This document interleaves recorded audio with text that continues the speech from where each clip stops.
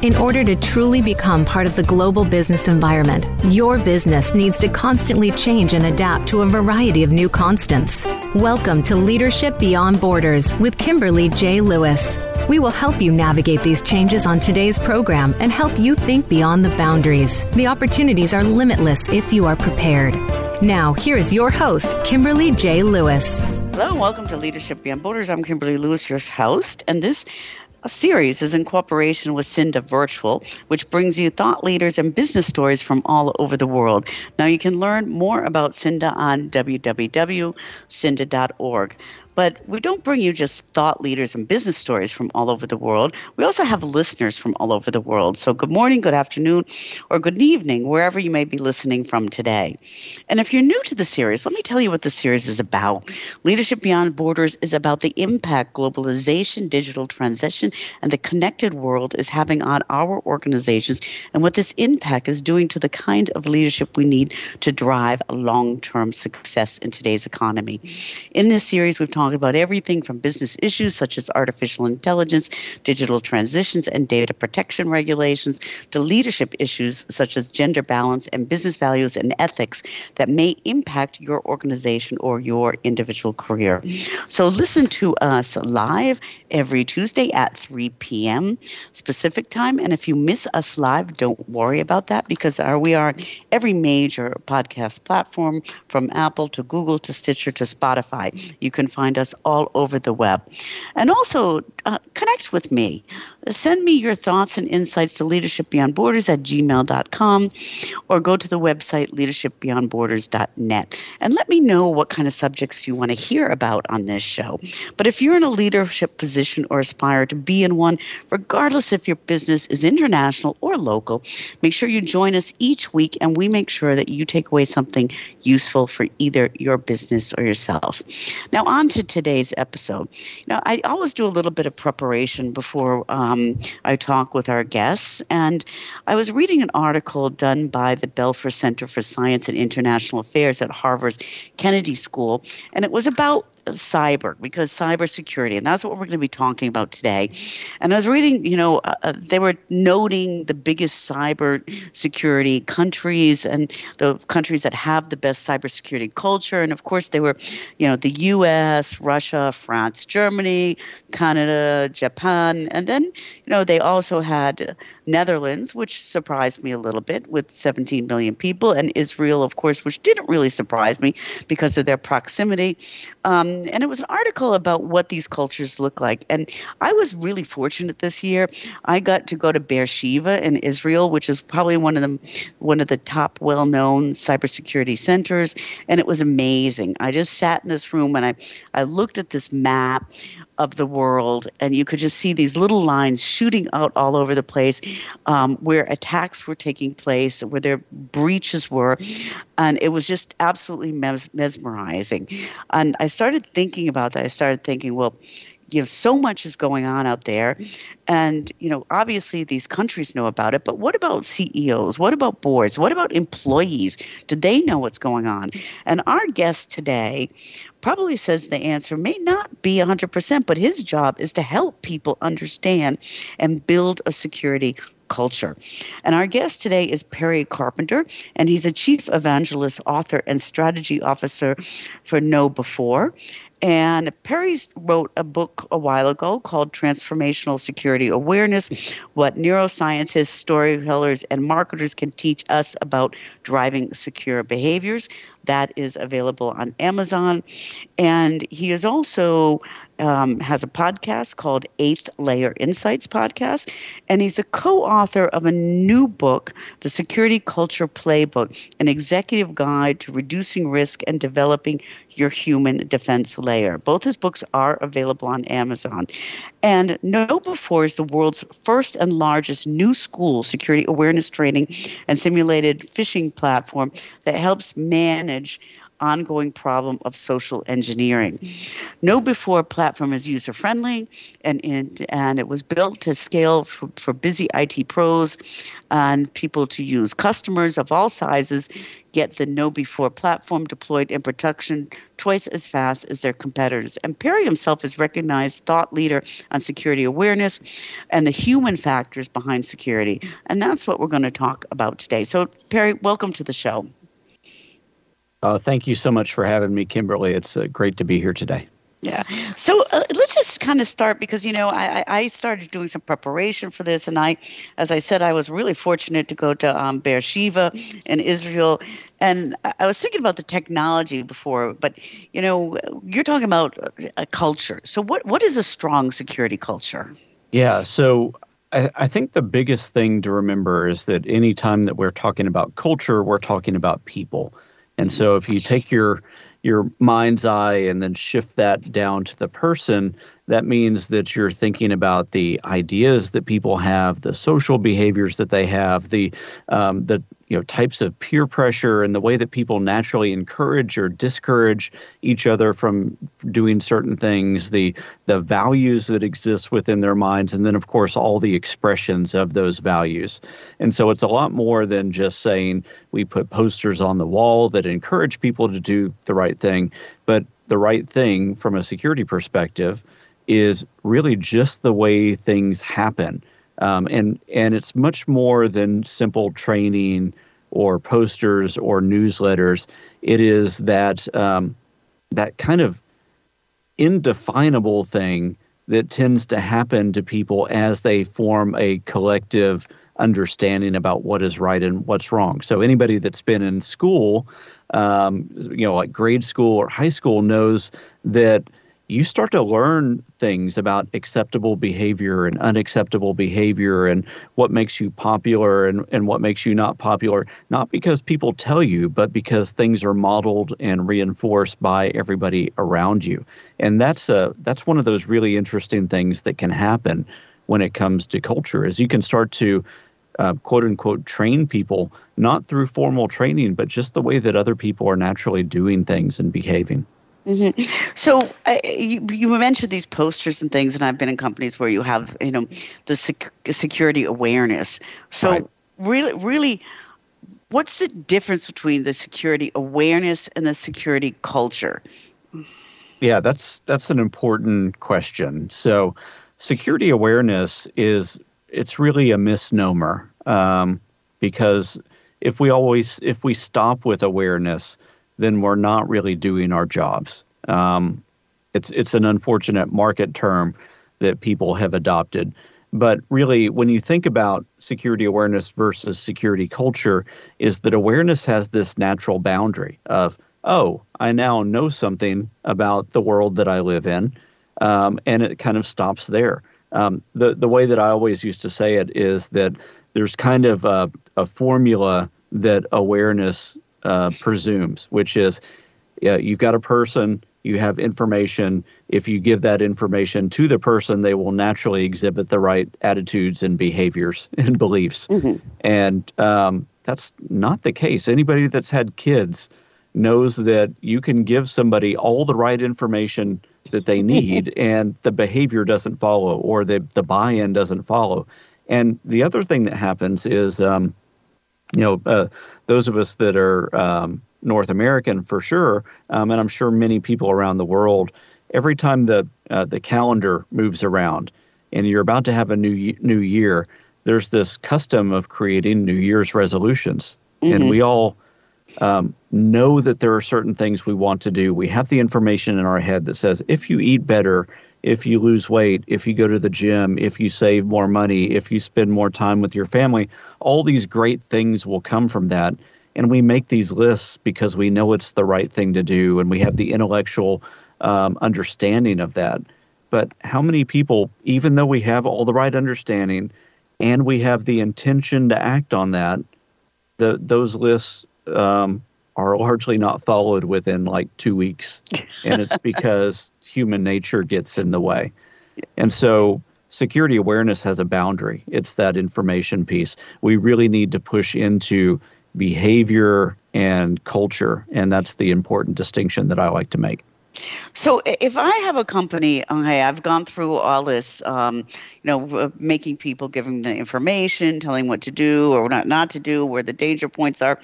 How do I measure, or how do I know when I've kind of moved into a culture? Are there any secrets to measuring the culture, a security culture, as opposed to just putting out there these parameters for awareness? Right. Yeah. Because it is, if you can't measure it, it kind of does you no good. I mean, you can start to see some of the effects of culture. And once you see something, you can measure that. So that's good.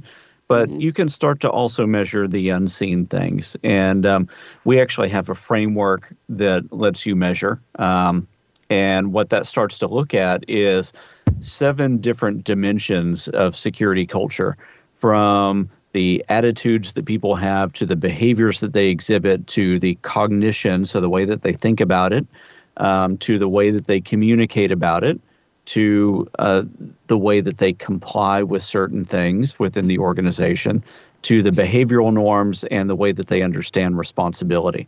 So attitudes, behaviors, cognition, communication, compliance, norms, and responsibilities.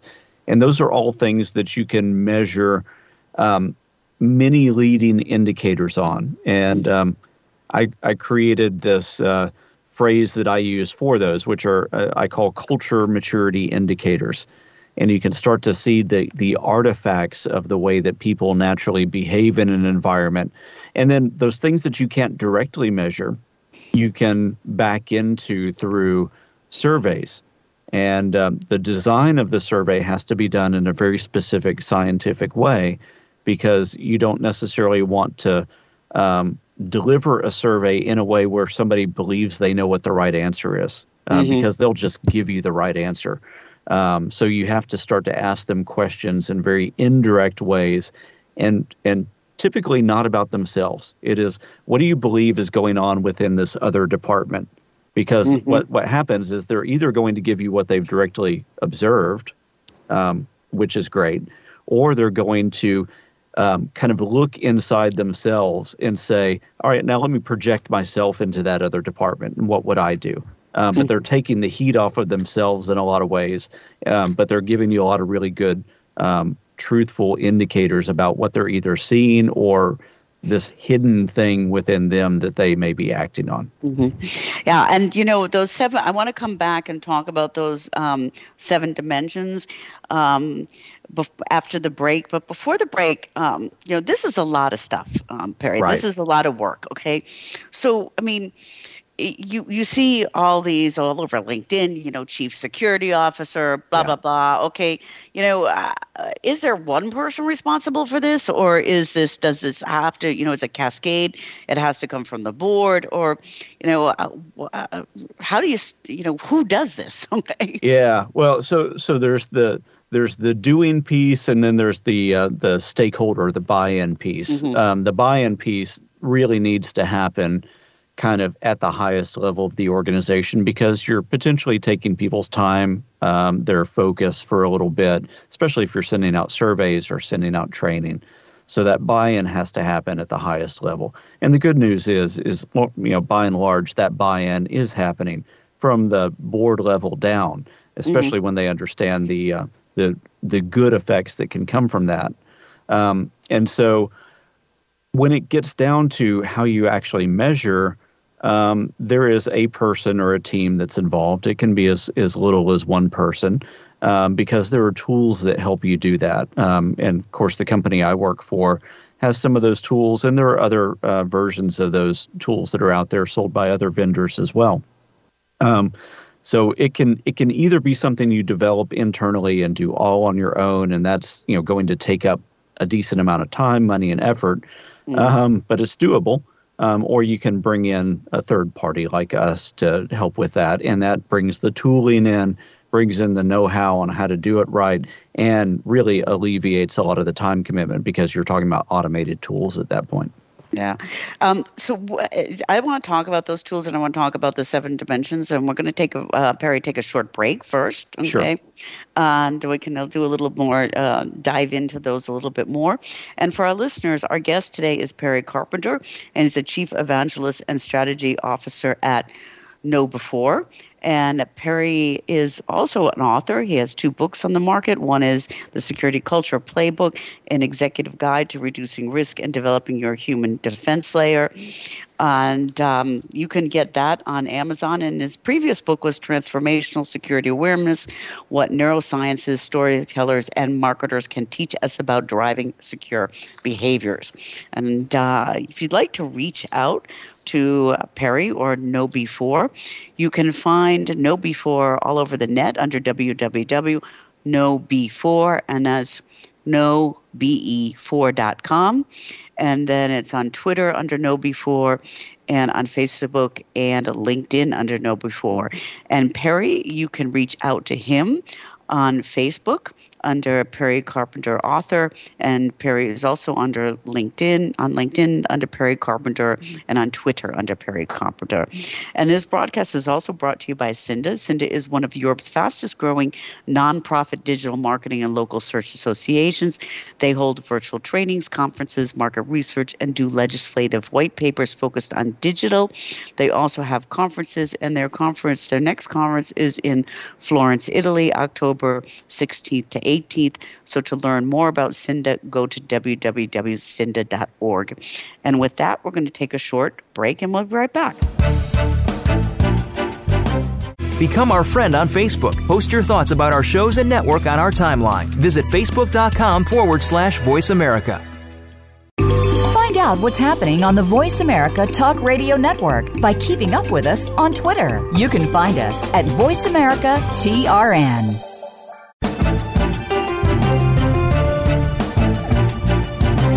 You are listening to Leadership Beyond Borders. Do you have a question or comment about our show? Please send an email to leadershipbeyondborders@gmail.com. Again, that's leadershipbeyondborders@gmail.com. Now back to this week's program. Welcome back to Leadership Beyond Borders. I'm Kimberly Lewis, your host. And today we're talking about security culture, okay? And we're talking with Perry Carpenter, and he's the Chief Evangelist and Strategy Officer at Know Before. He's also an author, and he's just wrote a book called The Security Culture Playbook, an executive guide to reducing risk and developing your human defense layer. Perry is a recognized thought leader on security awareness and the human factors behind security, and he's provided security consulting and advisory services for the best-known brands across the world. So, Perry, we kind of talked about the difference between awareness and culture before the break. Yeah. And we just touched on, the 7 dimensions of the framework of culture. And you kind of went through those very quickly. And I'd like to take a little deeper dive into some of those. Okay. And Sure. one of the things you said is attitudes. Okay. So can you talk a little bit about what you look at in attitudes? Yeah. So from an attitude perspective, we're really wanting to get down to how somebody thinks about it. So what is their emotion that comes to the forefront whenever they're thinking about security? Do they care about it?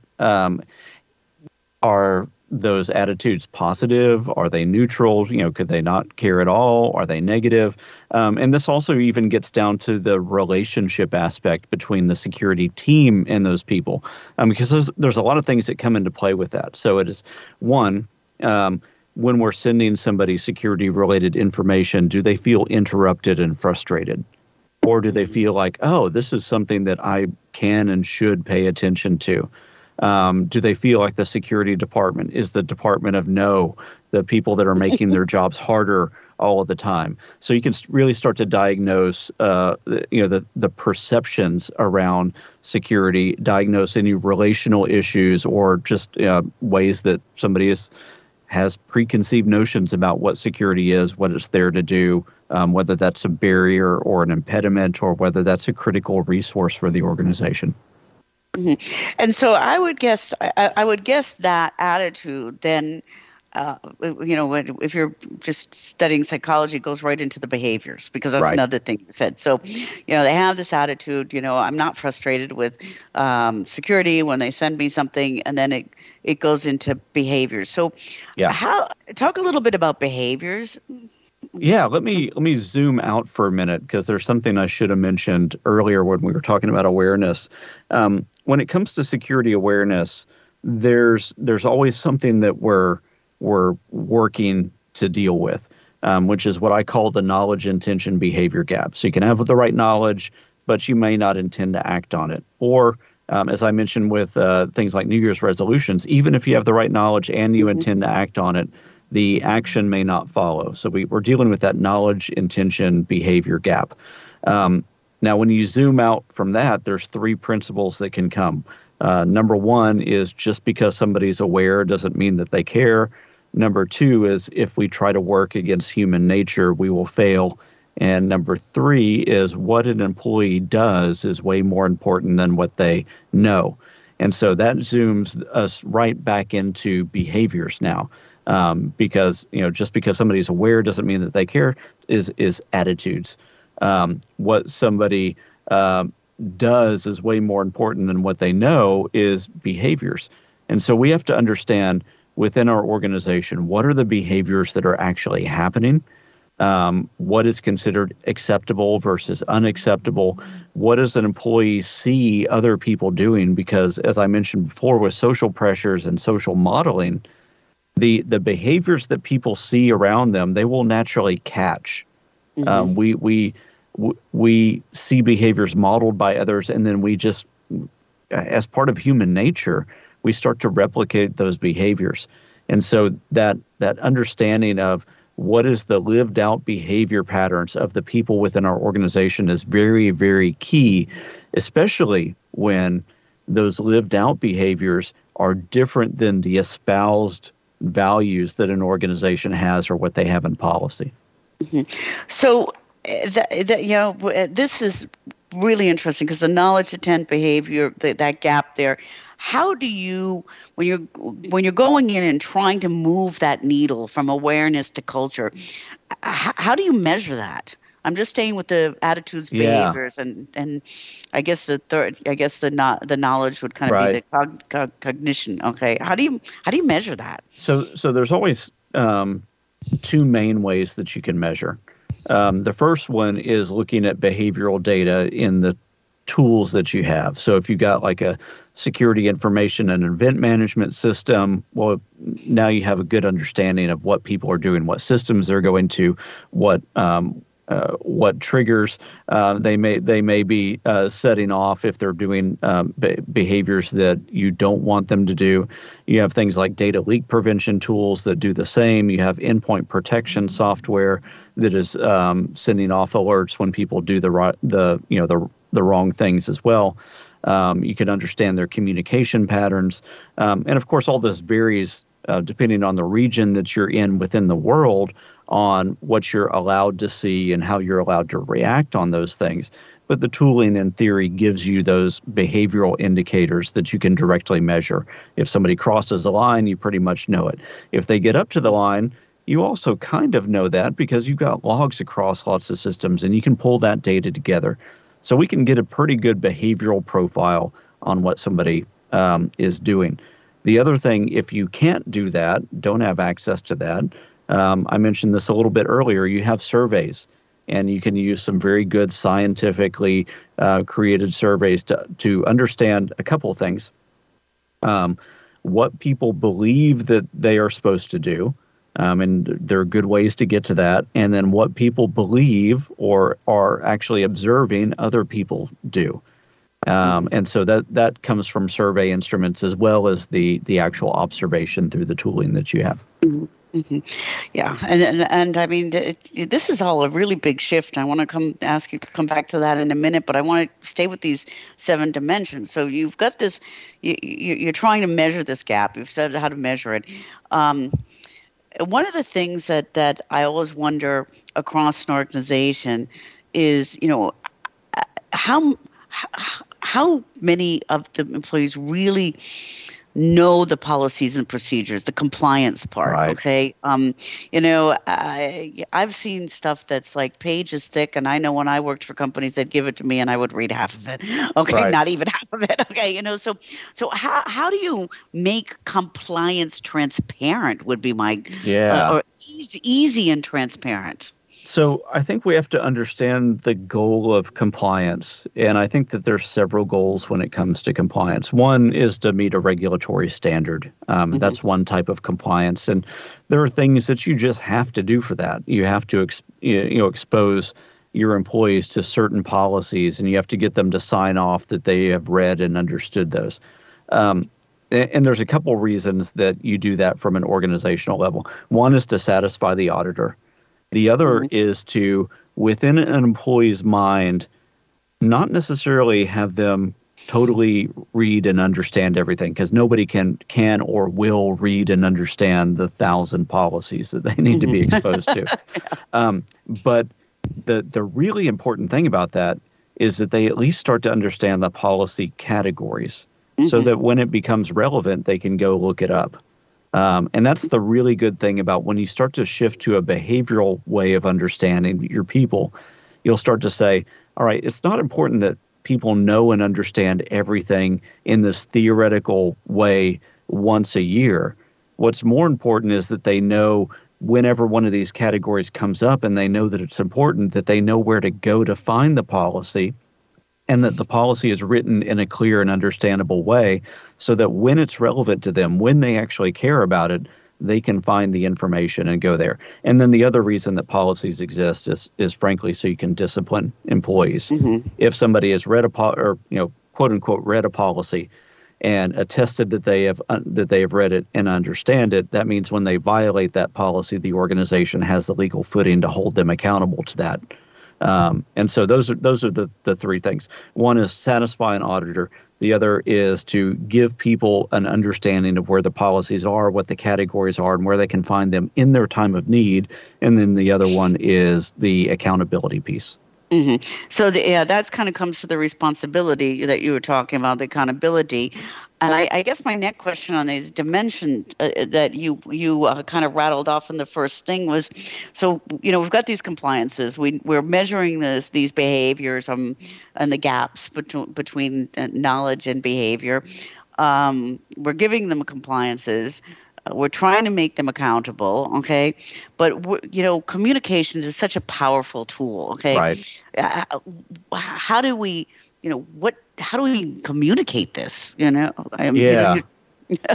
Well, and so what we measure and what we believe is important is really just to know kind of what's going on when it comes to communication. So we're not going to necessarily say what's right and wrong, because what's right and wrong from a communicative point of view depends on the person you're trying to communicate with. I'm speaking English right now. If somebody is a native French speaker and they only speak French, my communication can be great in English, but it's not going to actually give that person what they need. And so communication depends on so many different factors, from the language that somebody understands to the cultural framework through which they interpret that language.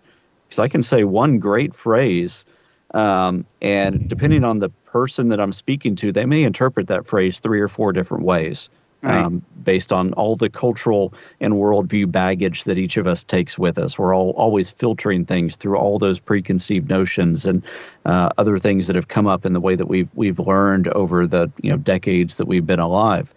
And so we need to understand, number one, how is security communicated through the organization? And then how do we break up that communication through the prism of understanding who somebody is, where they are, what the way that they are potentially going to learn or receive information best, the extent that leadership is involved in that and setting the right tone. And is security considered a core value in the organization? All that has to be expressed the right way. So question one is it being expressed? And is it being expressed consistently? And then question number 2 off of that is it being expressed in relevant ways to the population that are there? I think the third one, I mean, when you talked about getting this message out, and we talked about the stakeholders have to start, okay? Right. And that has to be clearly consistent. That's kind of like that elevator pitch thing, but, going a little deeper. We're not selling something, okay? But I think being relative is important. I mean, that's where I see kind of companies slipping up as it cascades down. What does it actually mean to me? Do you have an experience with that on, how do you make it relevant? I think you make it relevant through stories.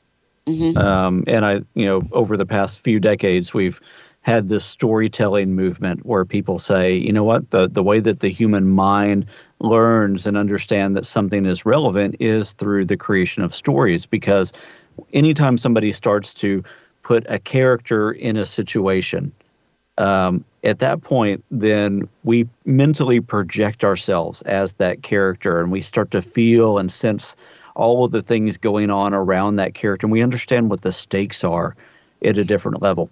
When you read a policy on a page, it's just logic and words. When you hear a story about the way that, the reason why that policy was created, or the thing that it's trying to prevent, and you have a person in a situation and all that richness is happening to them, we understand it and we remember it at an entirely different level. So I think that that's key to getting this right, is moving from facts and figures to emotions, feelings, and making that resonate. Yeah, I mean, that really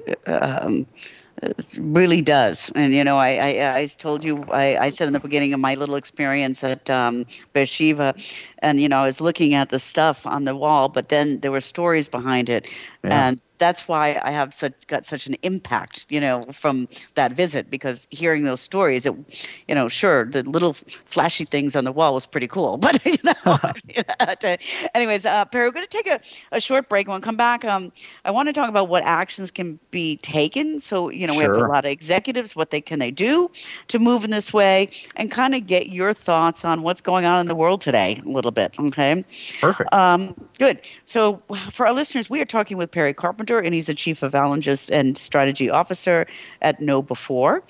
And he's also an author, and he has a new book out, The Security Culture Playbook, an executive guide to reducing risks and developing your human defense layer. Excellent book. I did read it. You can get it on Amazon. But if you'd like to learn more about Know Before, you can go to www.knowbefore, and that's know, B-E, and 4, as in the number.com. And Know Before is on Twitter, Facebook, and LinkedIn.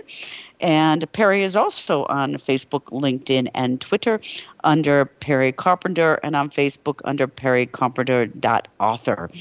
And reach out to Perry. He's got some really cool information in the book, and I'm sure you'd be happy to hear from our listeners, Perry. And this is also brought to you by Cinda, and Cinda is one of Europe's fastest growing nonprofit digital marketing local search associations. They do legislative white papers focused on digital. They also have conferences. Their next conference is in October 16th to 18th in Florence, Italy. And they also have an e-learning platform in cooperation with Boss Capital for startups. And the e-learning platform is to help startup success, help product management be successful in new launches. So please go to www.cinda.org. And with that, we're going to take a short break, and we'll be right back. Become our friend on Facebook. Post your thoughts about our shows and network on our timeline. Visit facebook.com/Voice America. Find out what's happening on the Voice America Talk Radio Network by keeping up with us on Twitter. You can find us at Voice America TRN.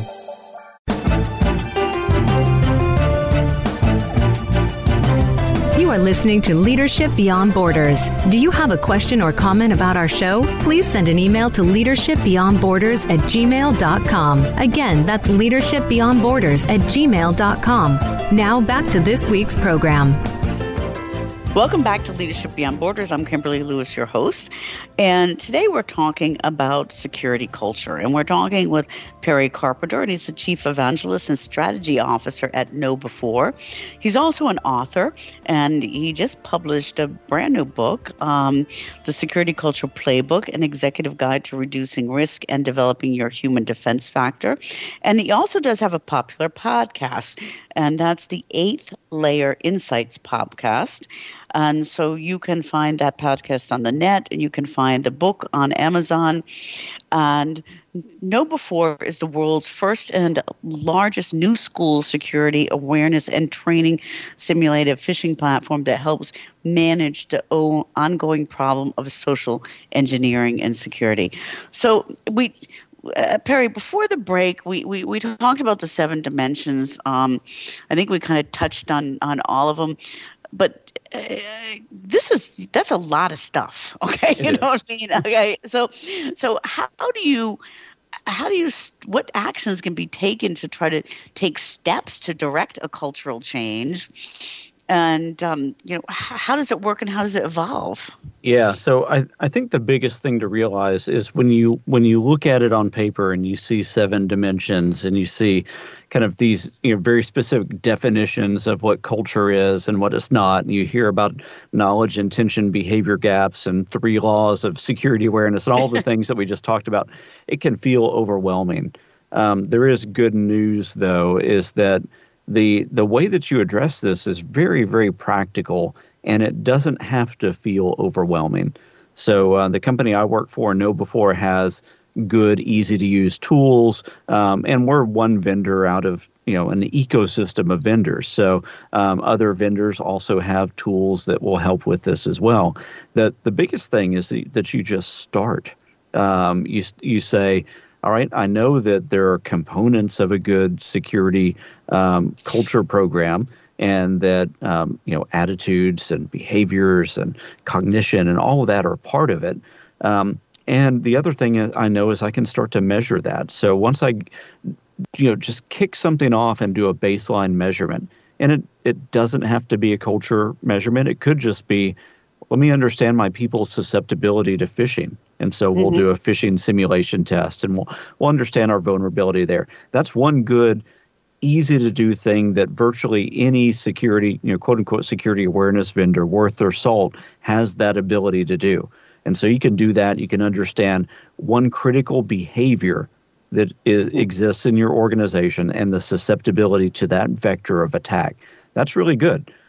If you go in and you want to deal with the entirety of your culture across those 7 dimensions, you can launch a survey, you can look at some of your tools, and you can understand where you are in each of those 7 dimensions. And then the good thing there is that, again, you don't have to be overwhelmed. And you look at all of them and you say, oh, I'm not where I want to be in any of these dimensions.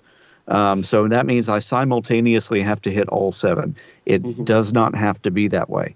Because what we found in our research is that when you work on one of those 7, that one has a gravitational effect over several others. So if I'm working on cognition, well, even though because somebody knows something, it doesn't necessarily reflect behavior, there are times when it does, of like, oh, I didn't know that policy existed, and I've got the motivation to follow that because I've got a good attitude already. So I'll naturally adjust my behavior. So you'll start to see the ripple effect of even working on just 1 or 2 of these dimensions because of that gravitational effect, because of the fact that there are not hard borders across all of these. Yeah, you're right. I can see where you start to work on one, and it is kind of overwhelming to think, I'm going to work on all 7. This security culture, I mean, there's so much going on in the world today. Why is it so important to do it? I mean, there's tons of cyber attacks going on there. People are exploiting weaknesses in security culture. What do you see going on? I mean, in the world with the events that we've just had between, the pandemic, and then we've got Russia, Ukraine, and we've got tons of social unrest around the world. We feel like we live in a very chaotic world. Because we do. And And with that chaoticness of the world that we're in, that means people's minds and their attention are potentially more fragmented than before. They're distracted. They're stressed out. They're afraid for the future of their children. There's lots and lots of things that are competing for attention within our minds. And the truth of the matter is that cyber criminals love that because a distracted person is a way more vulnerable person than somebody who is focused, that is thinking logically about everything. And so cyber criminals can take advantage of fear.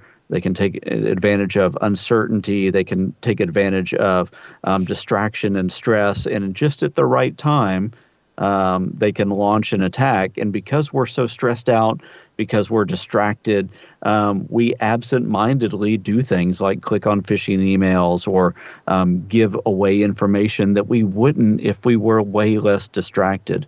And so that's where some of the cultural components come in, because if we're naturally modeling the right behavior and people are building the right behavior patterns, then they're establishing habits. And the great thing about a habit is you're not consciously thinking about it. You just instinctively do the habit. And that's where we want to get with a lot of the very, very critical security behaviors around setting passwords, maybe using password managers, being suspicious of links, being suspicious of phone calls that we get or text messages. All of that are gut level instincts that we can program into the human. Mm-hmm. And you know what? Something just popped into my head when you were saying that, because in the intro, I talked about reading that article on cultures, cyber security cultures within countries. Okay, and then we're talking about companies now. Okay, but I mean, anybody who has kids out there knows that sometimes I just pick up one of the iPads. I'm going, oh my God, what are they doing? Okay, yeah. I mean, if you go to a country like Israel, they have such embedded in the families. I mean, right. Do you think it's also kind of our job now to help the younger ones, and I'm talking about younger than Generation Z. I'm talking about 11 and 12, understand how important security is? Yeah, I think it is our job. And I'm actually relatively encouraged. I've been seeing more and more tools come out, more and more resources and books and K-12 programs being created, really trying to help establish a framework of thought that the next generation will have as they start to enter the workforce and society. At the same time, though, there's a lot to worry about because that same generation has no understanding, really, or maybe they do understand. Let's say less of an appreciation than many of us would like them to have around privacy and sharing, and they don't necessarily understand where some of the tools and helps can come in. I mean, I still talk to younger people all the time that have a list of passwords in the Notes app on their phone. Yeah. And that's not a great place because a lot of people also share their phone with people who'll give it and say, hey, will you read this for me, or will you take a picture? And then their Notes app is clearly, visible to that other person. Much better to train them to say, hey, you've got a good instinct. You're wanting to keep, track of your passwords. You're wanting to have good, unique passwords across all these different systems. That's great. Let's just shift that behavior over to a password manager so that they're good, strong, and unique. You don't have to keep track of them, and they're not visible to somebody else that has your phone, and they don't get lost if you lose your phone too. Mm-hmm, mm-hmm. Yeah, I mean, I do think when I think about cultures, and I think about, in the beginning I said about the Netherlands being as one of the top cultures on cybersecurity, I was quite surprised. But then I think about my friends, because I live close to the Dutch border, when they're kids, and they're bringing up that kind of awareness from the time they're 5 years old. So we're getting towards the end of the show, Perry. So if I'm a manager out there listening today, okay, I know, nobody's perfect. Even if you have this awareness program going in, what's the first step I should take to try to move myself? Yeah. And I think that's so. The first step is don't get overwhelmed. So that would be the first thing is take a deep breath. It can feel like a lot, especially once you start to, kind of take the blinders off and really understand that your people are this critical line of defense. Because, with the Verizon data breach investigation report coming out, we know that it's almost always over 80% of the reasons that breach happens comes down to some kind of human related issue, whether that's somebody being tricked and clicking on a phishing email or a human just being absent-minded and negligent in some other way. So we have to deal with the human side of the equation. But again, you don't have to be overwhelmed. There are easily deployable tools that the market has come up with around things like let's get phishing under control. And when it comes to whether you're going to start with phishing or whether you want to start on these 7 different dimensions that we talked about and take a full culture approach, you can always start with a baseline. And that baseline gives you a really good, clear-headed assessment of where you are. And then the other good thing about baselines is you can also, if you have a good baseline, you're using a good vendor, they will also give you a clue as to what other organizations that look like you, where they are. So whether that's by size, by region, by industry, you should be able to slice and dice the data all that way. And so when you go, oh, you know what, let's say the scale is 1 to 5, we're only at a 2 out of 5.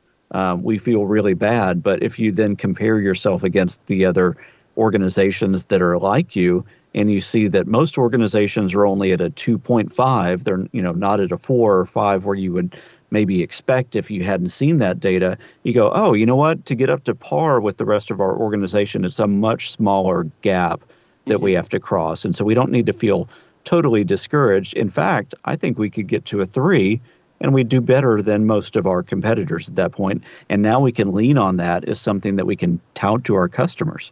And I think also just a question, with all this going on, companies have been distracted a little bit. Okay. Yeah. And the energy prices in Europe, I know in the US also are just going skyrocket. How important is it for us, just last words to CEOs, not to forget this? Okay, and because as you said, we're distracted with, the price of wheat from the Ukraine, the price of oil, everything. But this is really critical, and just a couple words to them on, encouraging them to keep that on the top of their list. Yeah, so the thing that I always remember is, again, this all comes down to the human side of things, and we've been really, really good as a security industry and as an IT industry over the past few decades on putting good technical controls in place that make it really hard to hack in and do nefarious things. In fact, we've been so good at that we made it to where the de facto way that cyber criminals try to get in right now is by tricking a human, so that you can bypass all of those crunchy controls that we put in place and get in that way. So it's really time to shift the lens a little bit and say, you know what? The thing that we really need to put time, money, and attention on right now is that vulnerable human layer. We need to build that up. We need to strengthen that layer so that we're way more resilient to the tactics, frankly, that we've pushed cyber criminals into using. Yeah. And we can do that. We can make our people much less vulnerable to attack if we really invest in them and we acknowledge the fact that they are a critical layer of defense within our organization. So we want to manage that risk as effectively as possible. Great closing words, Perry. So really interesting discussion. Thank you so much. We've been talking to Perry Carpenter, Chief Evangelist, Author, and Strategy Officer at KnowBe4. His 2 books are on Amazon, Transformational Security Awareness, What Neuroscientists, Storytellers, and Marketers Can Teach Us About Driving Secure Behaviors, and the Security Culture Playbook, an executive guide to reducing risk and developing your human defense. He also has a podcast. Please listen to it, Eighth Eighth Layer Insights podcast. Sorry about that. Okay. Now, if you'd like to learn more about Know Before, you can go to www.knowbe4, and that's knowbe4 as in the number.com. And they are also on Twitter, Facebook, and LinkedIn. And Perry is on Facebook, LinkedIn, and Twitter under Perry Carpenter. So please reach out to him. Thank you, Perry. It's been really a pleasure. Thank you. Great information. Stay safe, stay secure. Okay. I appreciate that. Thank you. Okay. You too. And, okay. Thank you. And listeners, don't forget to tune in to us every Tuesday at 3 p.m. Pacific time.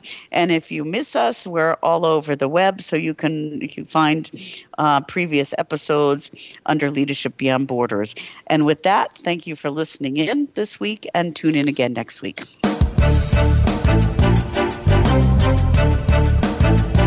Thank you for joining us on Leadership Beyond Borders. Please tune in again next Tuesday at 3 p.m. U.S. Pacific Time for another edition featuring your host, Kimberly J. Lewis, on the Voice America Business Channel. Have a great week.